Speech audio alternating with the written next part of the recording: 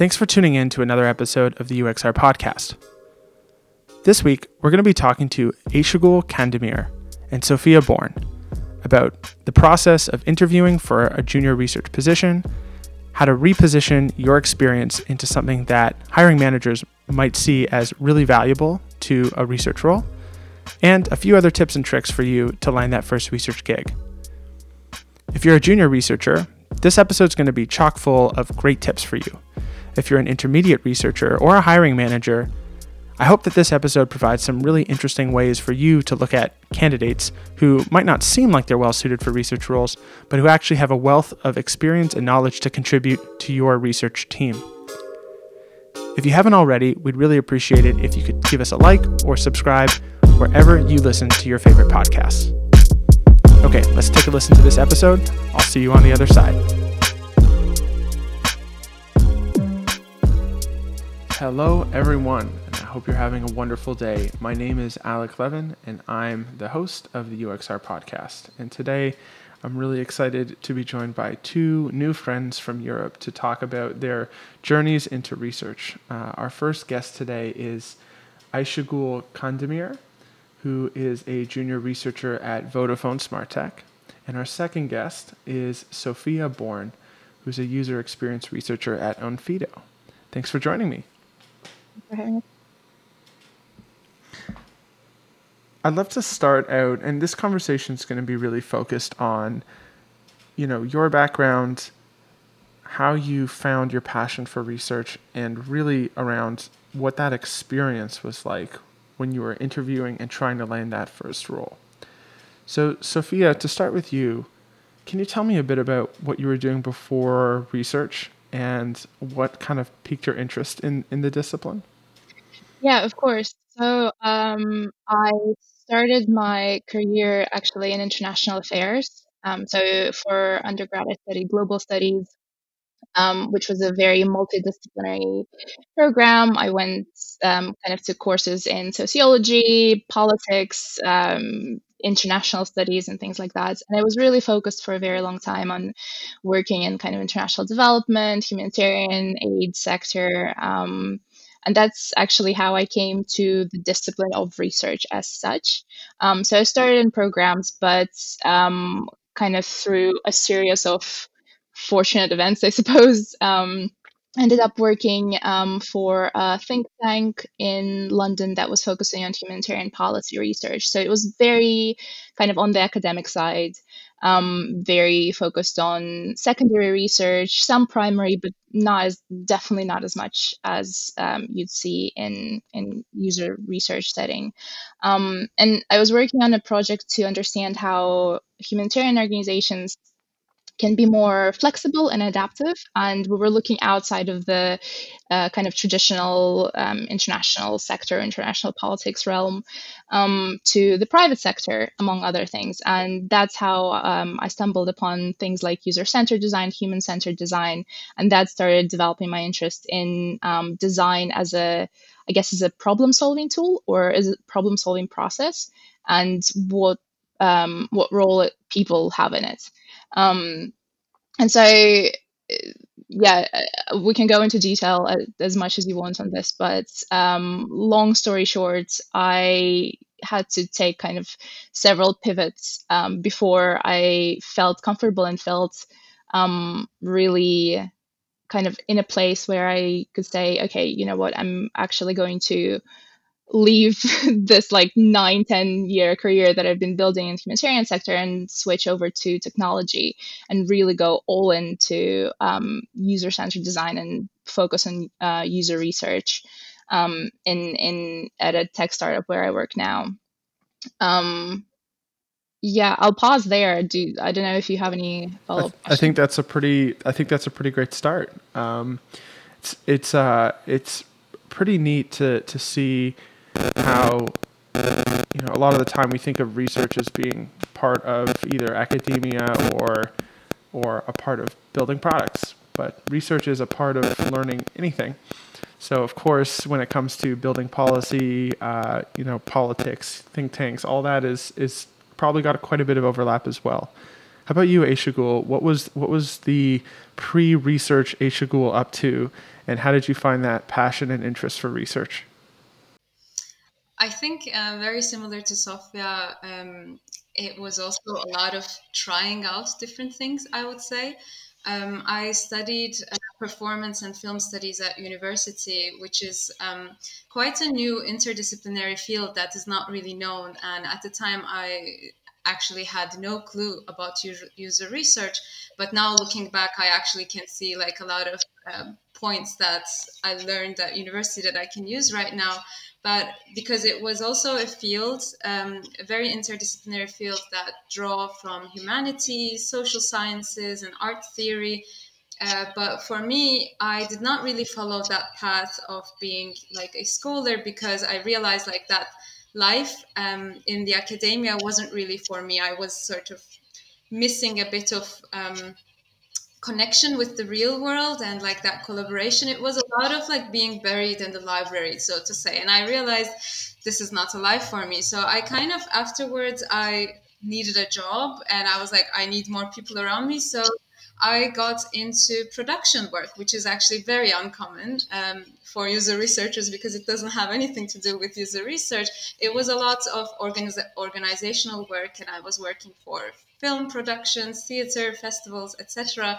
Um, but then that was also not the thing that I was looking for, really. Even though I had a lot of fun, it was very fast paced, and I needed a bit more like space to think and a bit more analytical work. So these were like, I guess my pivots in the past wasn't about finding my way to user research, but really understanding what I want and what my strengths are and what my weaknesses are. And around that time of sort of soul searching, I guess, I came across some people that work in the tech industry and they opened this complete new field. And I started doing research about what this field is. And that's when I realized, okay, this is something that could be interesting. And as you said, like, how did you find your passion for it? I wouldn't call it like passion, I guess. In the beginning, it was a lot of tiptoeing around the idea. So I started like exploring this field, getting to know some people that work in this field. And that's how I started to take the first steps in saying, okay, I'm going to take a chance on this field. That's really interesting, and I don't think most people could draw a straight line from film and theater studies to industry tech UX research. That seems like that's a little bit less common than some of the other academic backgrounds. Yes, indeed. And that was actually one of the challenges where I also had to explain to people what I actually studied and what's that at university that we didn't necessarily only talk about theater or film, that it was a lot of actually sociology work and a lot of ethnographic work.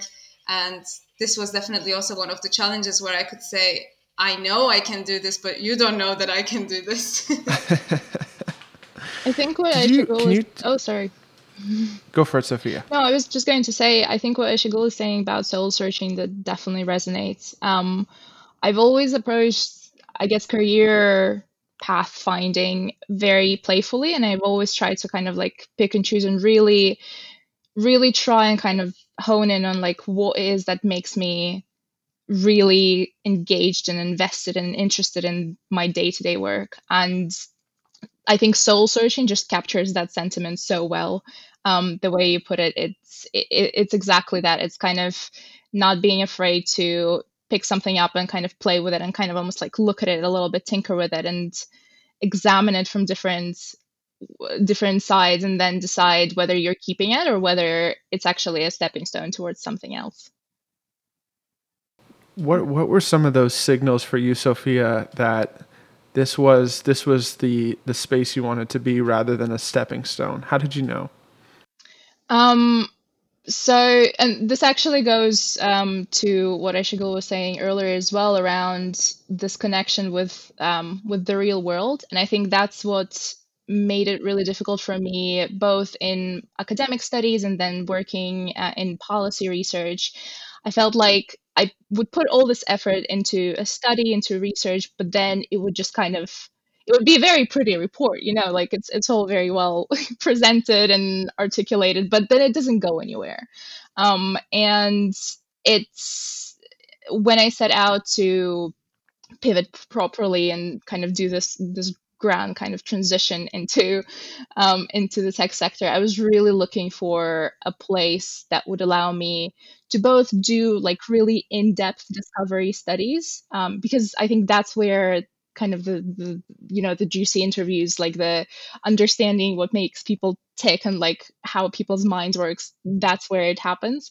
But also that would allow me to do more evaluative work that has really immediate impact on how design decisions are made, how business decisions are made, and it kind of feeds into that more creative cycle immediately, as opposed to kind of this longer thing that can just kind of stay there and collect dust potentially.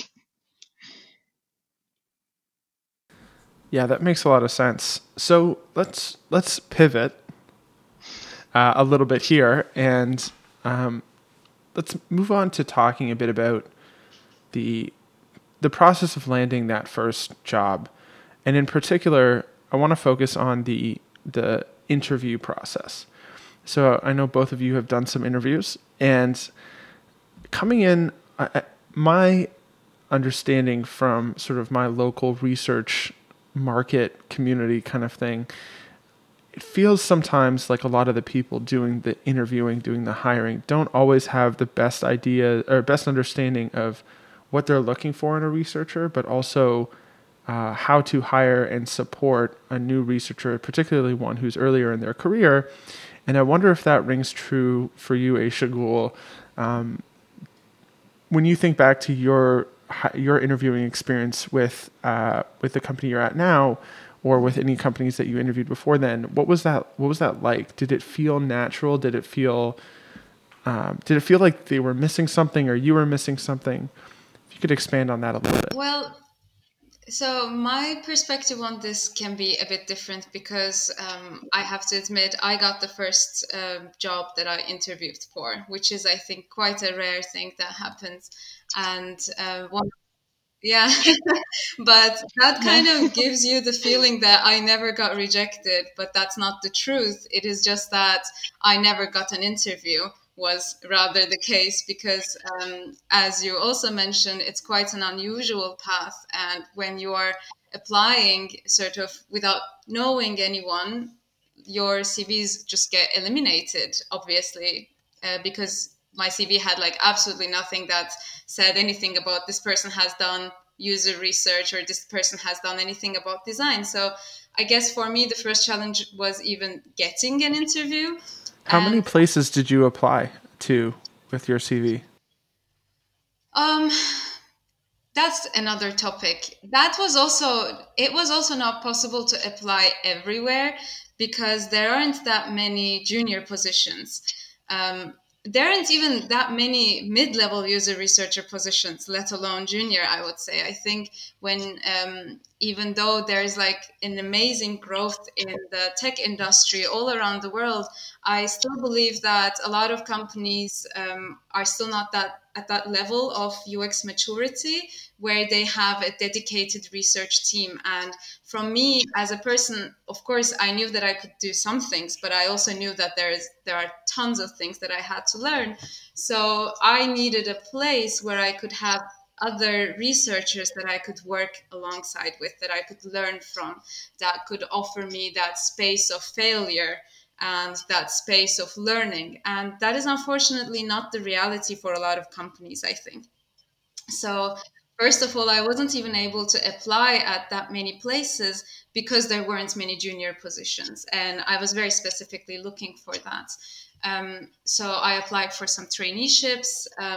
There also weren't that many. I think I applied around like 10, 15 places at the end, but this was really over a time period of a year because I was also working full time at the same time.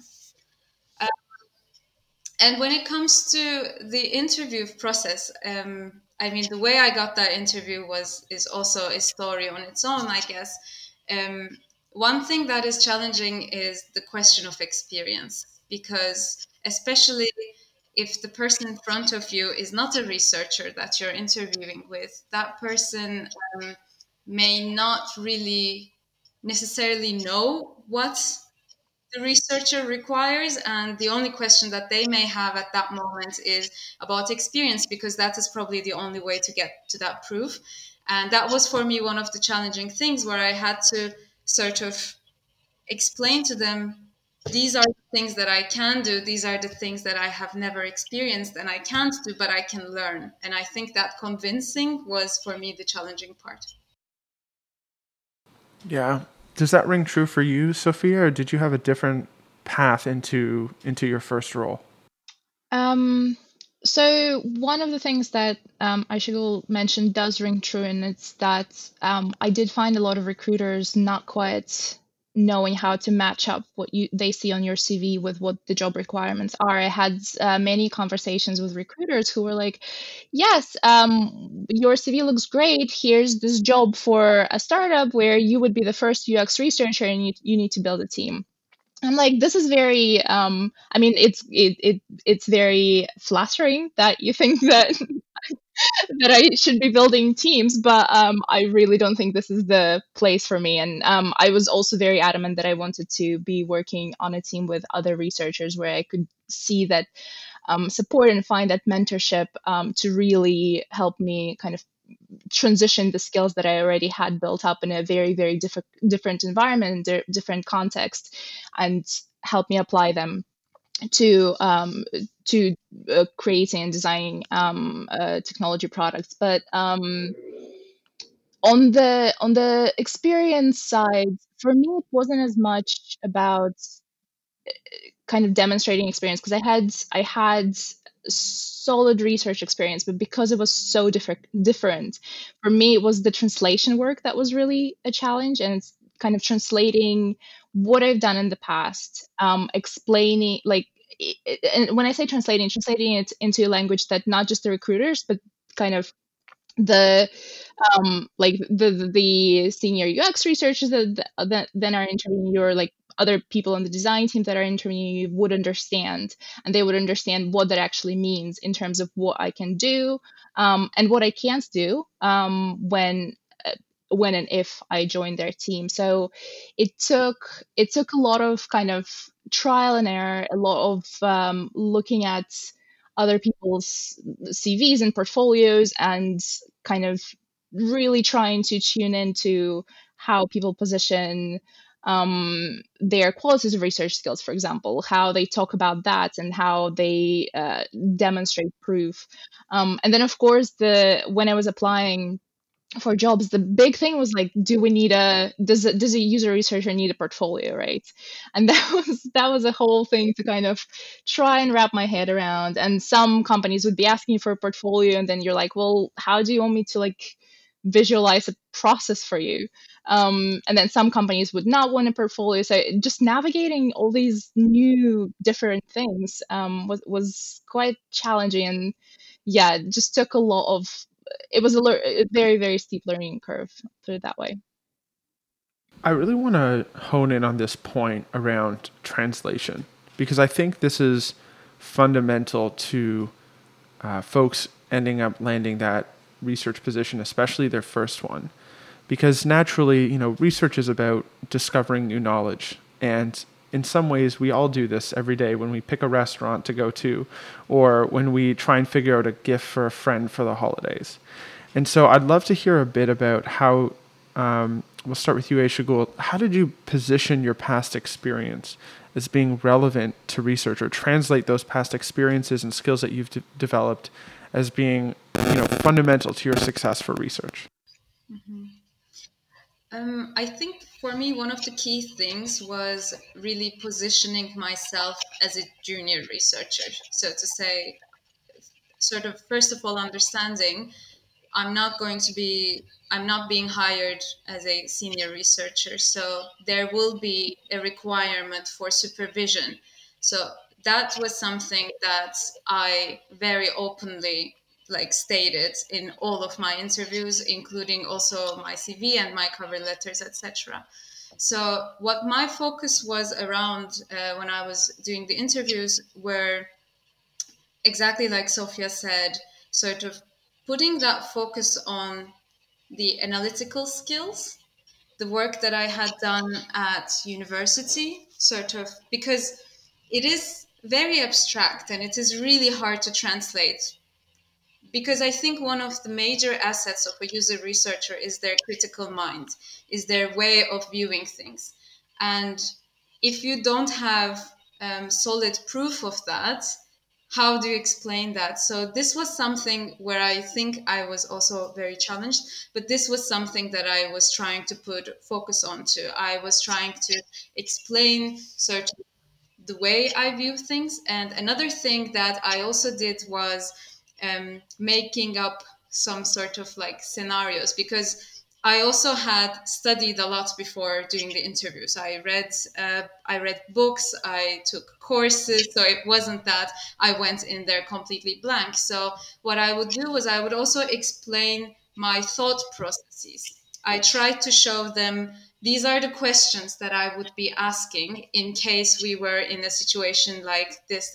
Let's say you're creating a product from scratch. This is how I would start.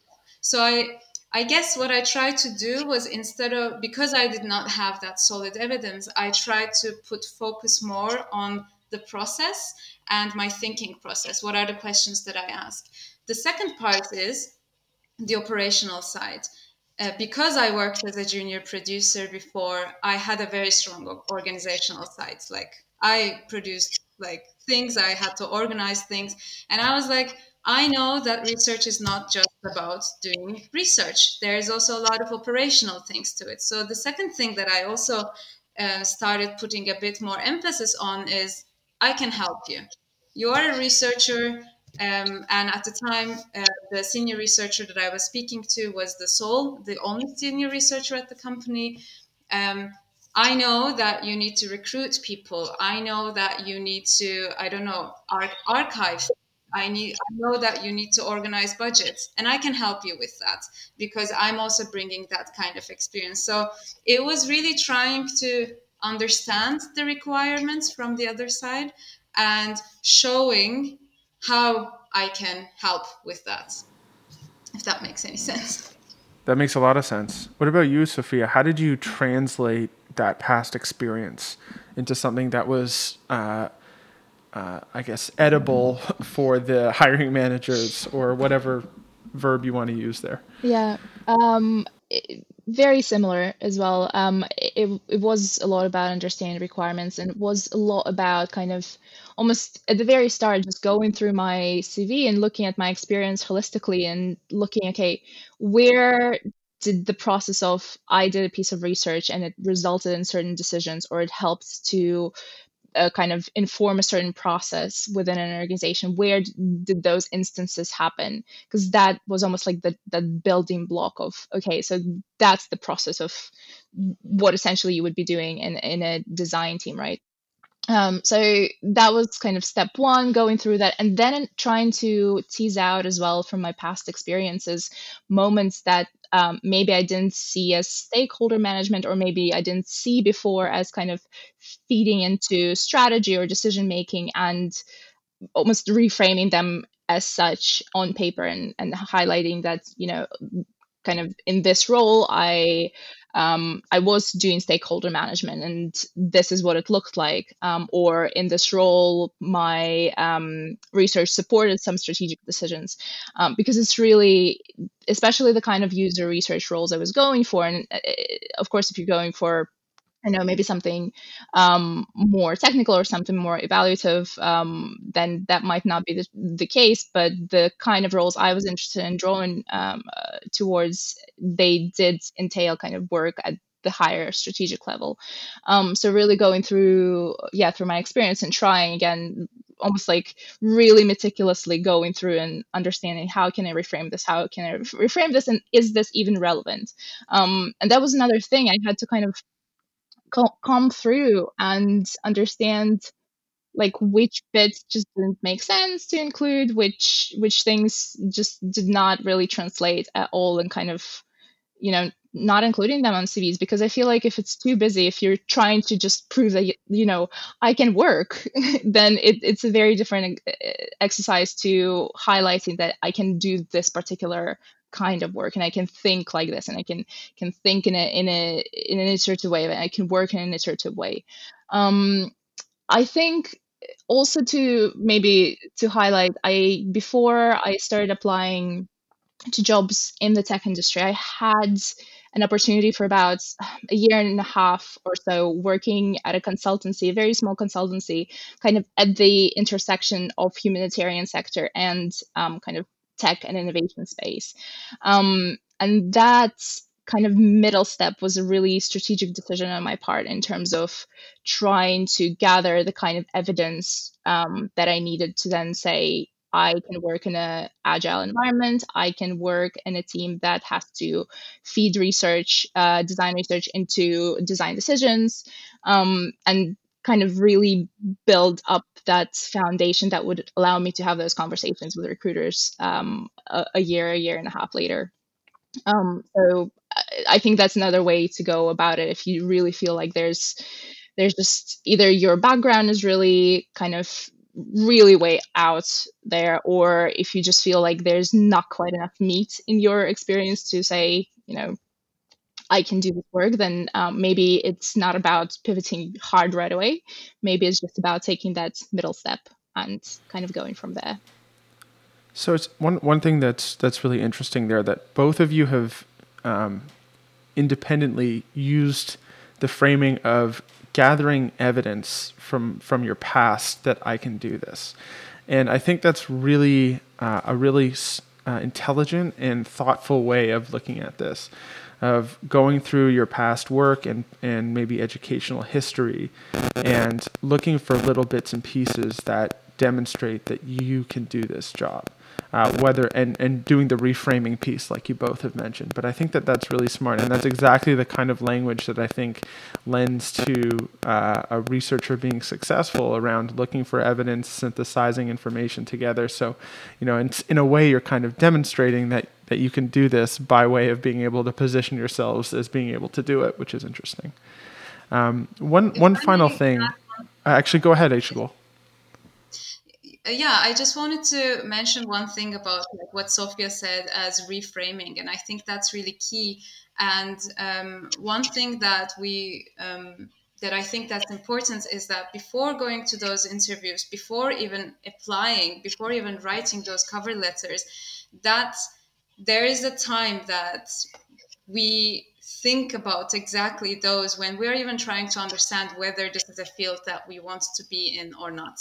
And that time of figuring out if we can do this or not actually happens way before interviewing for those roles. So when we get into those roles, for me, I had done so much thinking and so much learning and speaking to the people from the community that I actually went out there and tried to look exactly for those evidences. So it didn't come just like me thinking, what have I done at university? It was really a piece of work where I had to speak to people. I talked to people. I took some workshops, and then I found like, this is something that's familiar. This is something that's familiar, and this is not. So I think there is like a big prep work that goes into it before getting into even the application phase. I think that's brilliant. Sophia, do you have any parting advice for aspiring researchers or junior researchers looking to grow to help them get to where you are? I think try to kind of suck up as much information as you can. Definitely to Aishagul's point there, I read so much, everything from like any book I can find, Medium articles, podcasts. That was a huge one, like really looking out for podcasts specifically, not just on kind of user-centered design, but specifically seeking out podcasts about user research and trying to understand, okay, how, like, what are they talking about?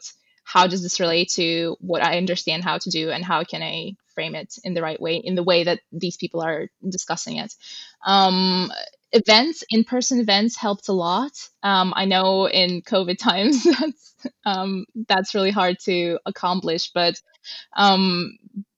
way back before COVID, it helped, again, talking to people who were looking out for user researchers, understanding what they're trying to find in people, and actually workshops. I remember taking, I think, General Assembly courses, like really, like not the extensive ones that ask you to like give up half a year of your life, but even like the weekend ones or the evening afternoon ones. I found those really helpful as well. So just try to, if this is really something that you're interested in, try to find out as much as you can. And I mean, if you are interested in user research, you're probably naturally inclined to be very curious and be very inquisitive about things like that. Any parting thoughts, Aysegul? Yeah, I think something that I really want to mention, and that played a huge role for me to get a job in this field and even be a part of this field, was the community. And I think, especially if you're a starting researcher, good news, the UX research community is an extremely open and welcoming community that I have never experienced such a thing. So one of the things that I had done when I was even starting out to sort of tiptoe around the field was I had written sort of like very basic messages and connected with people through LinkedIn. And this is how it started for me, that one of the amazing researchers sort of invited me over a coffee and I spoke to her. And I think that is finding that courage to reach out to people is, I think, one important thing, because you can read all that you want, but I think you would learn the most from talking to people that have been in there. So, and the second thing is, I would say, trusting yourself, that knowing what you have done before is going to have a benefit. Just because you don't have the exact, very typical experience, that does not mean that you cannot do this job. It is really, as we have spoken before, as Sophia also mentioned, it's really about finding those things, finding those strengths that you have, and looking at them from another perspective and reframing them for this field. And then you will realize that there is a lot that you can do already. So I guess a bit trusting yourself and getting out there, talking to people. Trust me, the community will support you. I love that. And I couldn't agree more. Aysegul, Sophia, thank you so much for joining me for this lovely conversation. I'm sure you're going to inspire a lot of researchers to take the right steps to get that first gig and solidify themselves as a full-time junior UXR. Thanks again for joining, and I will talk to you soon. Thank you so much. Thank you so much. This has been really lovely. Yeah.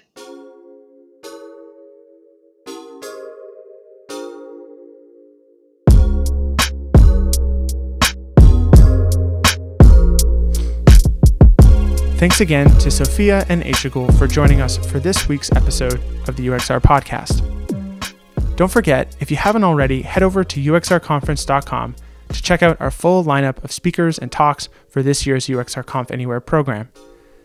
It only costs $99 to attend, and if you can't afford that, just shoot us a message and let us know what price you could afford to pay. We want this to be the most financially accessible research conference ever. We'd love to have you there. Thanks again for listening, and I'll see you at the next episode.